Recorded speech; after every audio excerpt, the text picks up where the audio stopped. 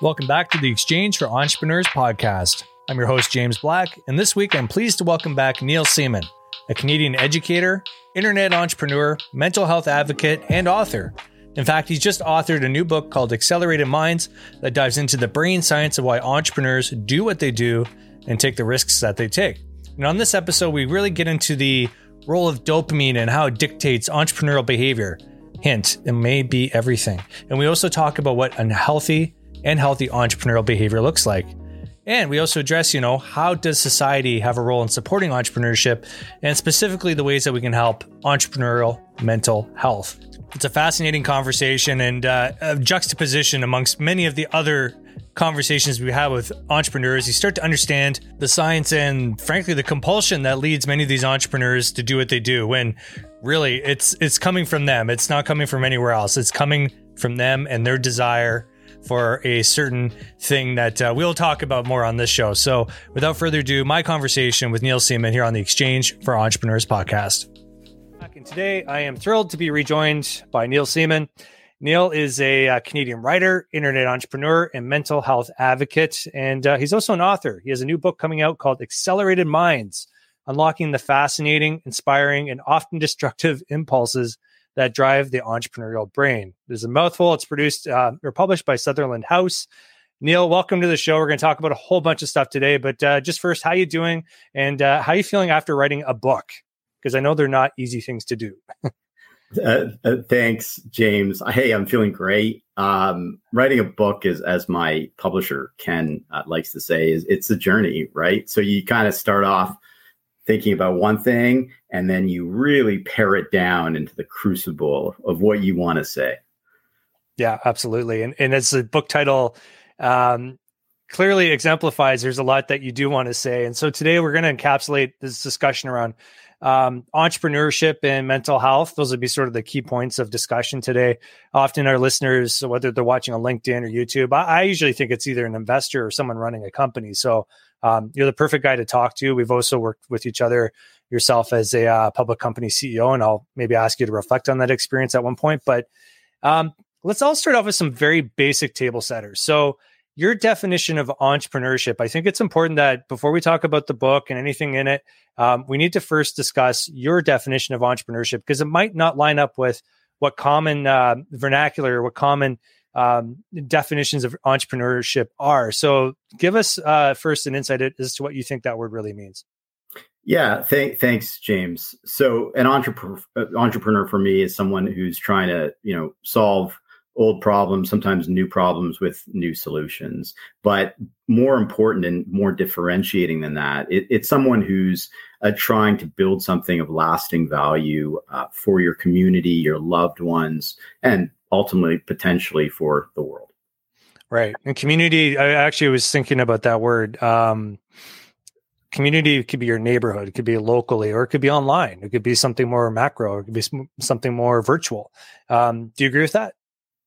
Oh, absolutely. And increasingly so, right? So, yeah. And you see this in the data, right? I mean, the number of jobs and organizations started by entrepreneurs are spiking across North America, across the world. And it's in large part thanks to those small enterprises. Right. So an entrepreneur isn't just a guy in a hooded sweatshirt in Silicon Valley cranking out code, trying to build the next piece of software to solve, some problem. It's any of us, really. And now, entrepreneurs are driven by something very particular. And so for the second part of this conversation, to support your definition of entrepreneurship, and we're going to go with this, is dopamine. Dopamine is a receptor. Now, I'm going to let you do more of the description of this, but dopamine is basically what drives a lot of our decisions as entrepreneurs and our motivations. And can you, again, just describe what dopamine is and what you describe as it being your family business growing up? I believe even I heard you say somewhere it was one of the first words you ever learned. So why is dopamine important to you and who you are and what we do and what you're talking about? Yeah, I grew up with my parents, scientists, talking about dopamine as I was a young child. Briefly, dopamine is a naturally occurring chemical. It's also a neurotransmitter, and a receptor, right? So that means it receives the dopamine, the chemical. So my dad discovered the way these early antipsychotic medications in the 50s and 60s when he was at Rockefeller were blocking or being received at the dopamine receptor site. And that led to all sorts of amazing discoveries for mental health drugs. For dopamine in particular, everyone's affected by it. It's the chemical of risk and reward, often called the risk and reward center in the brain. But for entrepreneurs, those people who are trying to build something of lasting value, they tend, again, along a spectrum, to react differently to the highs and lows of dopamine release. Right. And what is that reaction? Why is it different from people who aren't so entrepreneurially inclined?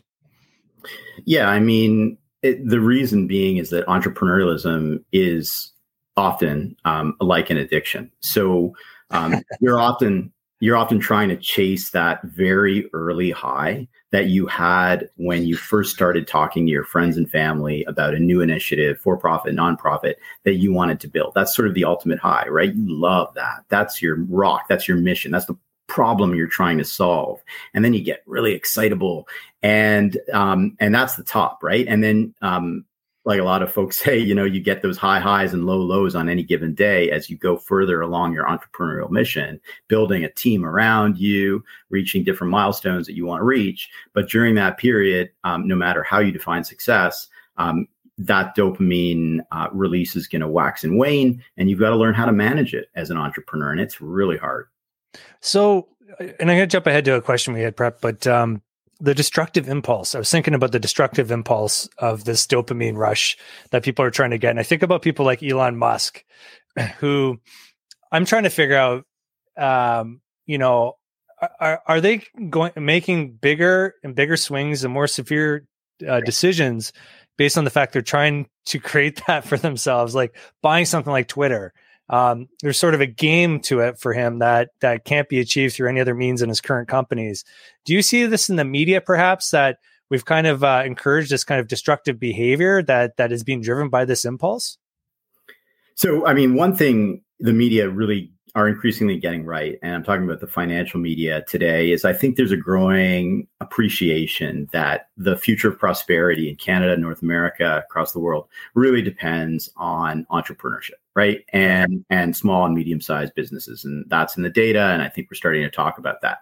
I think what the media often get wrong is well, I mean, there's an omission, right? There's the fact that they're not talking about this, as you say, this kind of gaming impulse that affects a lot of folks, just like gambling.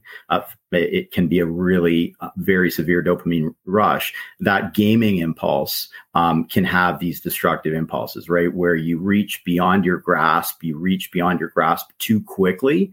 And then you just, run fast, move fast, and break things, right? And so that's the danger that we're at, especially if we promote what's often called short-termism.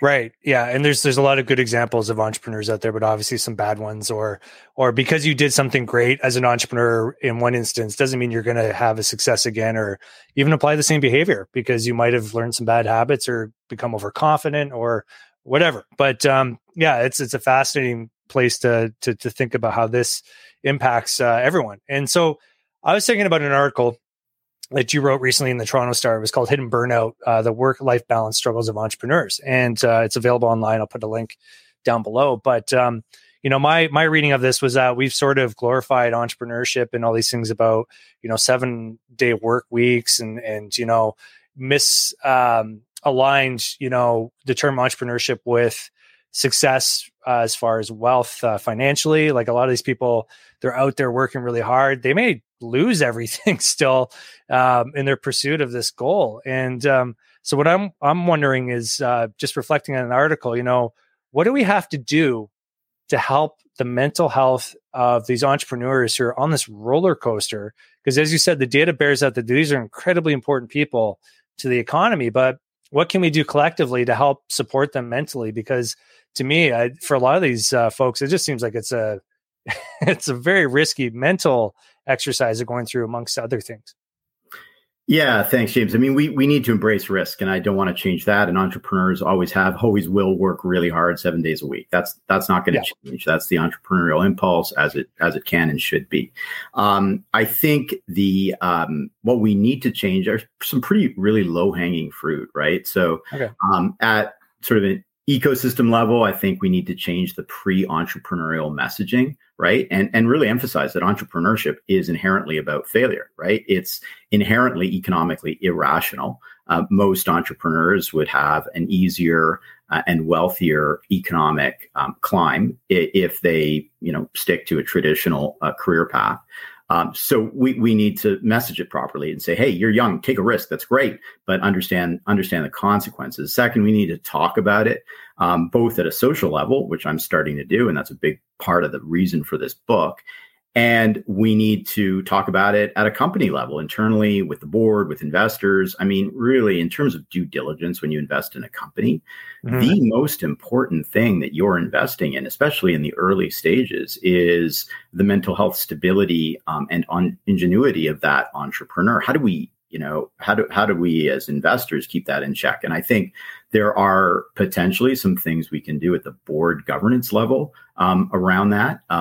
Because if you're not talking to your board, which you often have a disincentive to do about your mental health frailties, then there's that disconnect.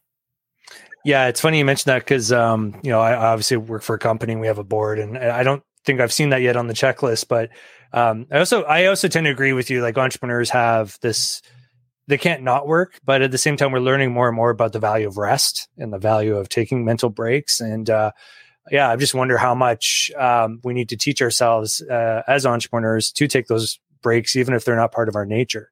And if in your research or what you've seen in other studies, how important rest is, and whether we need to almost like mandate it or just find a way to really encourage it. Because I have a hard time taking vacations myself, but do you see anything in your research or anything that you've observed where mandating or at least really encouraging rest for entrepreneurs is going to help them long term, or do you just let them go? Yeah, I'm a big fan of letting them go with an important caveat. Okay, so what the research bears out, it's not about taking these extended holidays, taking a month for your birthday, or mandatory vacation. But what it is about, and this comes from the research of people like Viktor Frankl, Holocaust survivor, psychiatrist, and inventor of logotherapy. It's about deliberate daily philosophic contemplation about what the purpose was of you building what you're building, because that really is your rock, right? So you have to work that into your daily schedule, I think. So that mental, philosophic, stoic contemplation is really important. And then beyond that, you're often generally lonely as an entrepreneur, right? So really talking to people, getting an ecosystem of fellow travelers in whom you can invest some trust, and talking about this because it's really tough to drive and sacrifice, and often have your colleagues, your employees, others in your community not really understand you. And entrepreneurs are at risk, right? I mean, we have much higher rates of suicidal feeling, ADHD, severe depression, severe anxiety, and risk of addiction to substances. And so all of these things are reasons why we need support. Yeah, no, absolutely. I couldn't agree more. Now I was thinking about your definition again of entrepreneurship and entrepreneurs.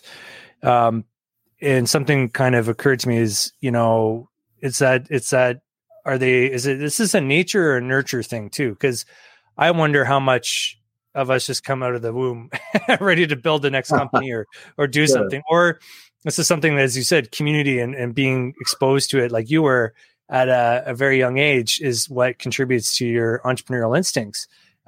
So yeah, I'm just curious if you have any sense of how much of this is learned behavior and how much of this is just inherent and maybe a little harder to put our fingers on as to where it comes from. Yeah, thanks, James. I mean, I'm in the 70-30 camp, as with my dad, who was a dopamine scientist, dopamine entrepreneur, scientific entrepreneur. I gathered all his early research findings, because people laughed at him for 15 years until he established his thesis, which is why they accepted from the private sector. So 70-30. So 70 inherited, 30% environmental, but that 30% can be, anyone can fall into that 30%, right? So, but what I would say is that if you're in the if you're that individual who, say, comes from an entrepreneurial family, has that intense desire to, what Steve Jobs says, dent the universe, you gotta do that, right? You got to do that at some point in your life. Because otherwise you're always holding on to it. You're regretting not having taken that chance. So that's where the pre-entrepreneurial messaging comes in, right? It's kind of like, okay, this is going to be a risk, financial risk, and potentially a mental health risk. But at the same time, if you've got that itch, go for it. And here's why. Yeah, absolutely. Now, dopamine is not just something that entrepreneurs are trading amongst each other or themselves. It's something an investor would have as well. It's all in all of us. And I thinking about your experience as a public company CEO and just in other realms of your life, you've had to deal with investors and their rush for dopamine. And I wonder if you just have any kind of observations about how that's impacted you as a company operator and how you've been trying to rationalize how investors work, knowing everything that you know about dopamine. Yeah, I find investors fascinating. And what I learned is that it's an ecosystem. They call it an investor ecosystem. And it's a great word, right? Because there's so many different types of investors, right? There's your patient capital, long-term value oriented investors. There's your short-term investors, retail, institutional, a whole range with different business models, venture capital, private equity.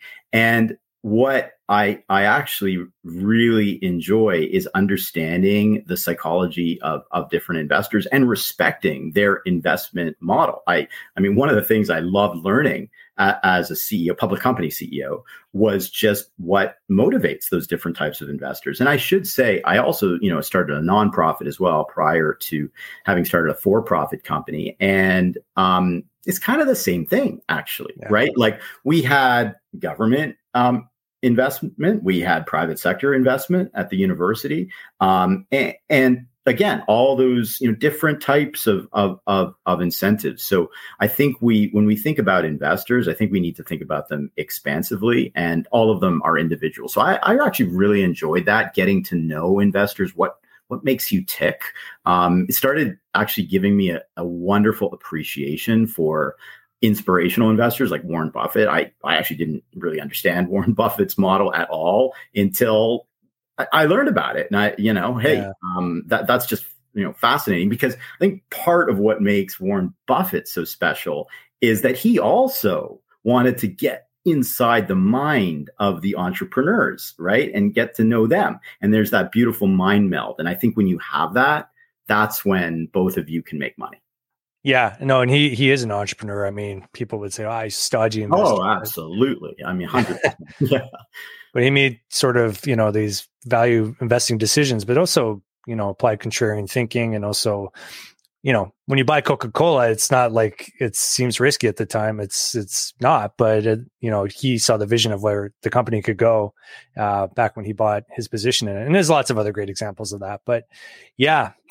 So again, the book, it's called Accelerated Minds, Unlocking the Fascinating, Inspiring, and Often Destructive Impulses That Drive the Entrepreneurial Brain, which we've learned that we all have entrepreneurial brains. We're all, seeking out dopamine. And you say it can be destructive, but I want you to reflect on the positive impulses of the entrepreneurial mind. Like, what are some of the things that we can all tap into that, when I think about my conversation I had last week on the show, and gentleman Quante Adams, who is in solitary confinement, he was in prison, and he broke out. He learned to represent himself in court, and he went through all this. He went through the entrepreneurial journey himself, but he tapped into some positive impulses. I think he was a great example of that. And I just want you to maybe to share, reflect on maybe where you've had some positive impulses or things where you go like, yes, this is the power of my brain at work and something that I let it do for me because it's wired for good.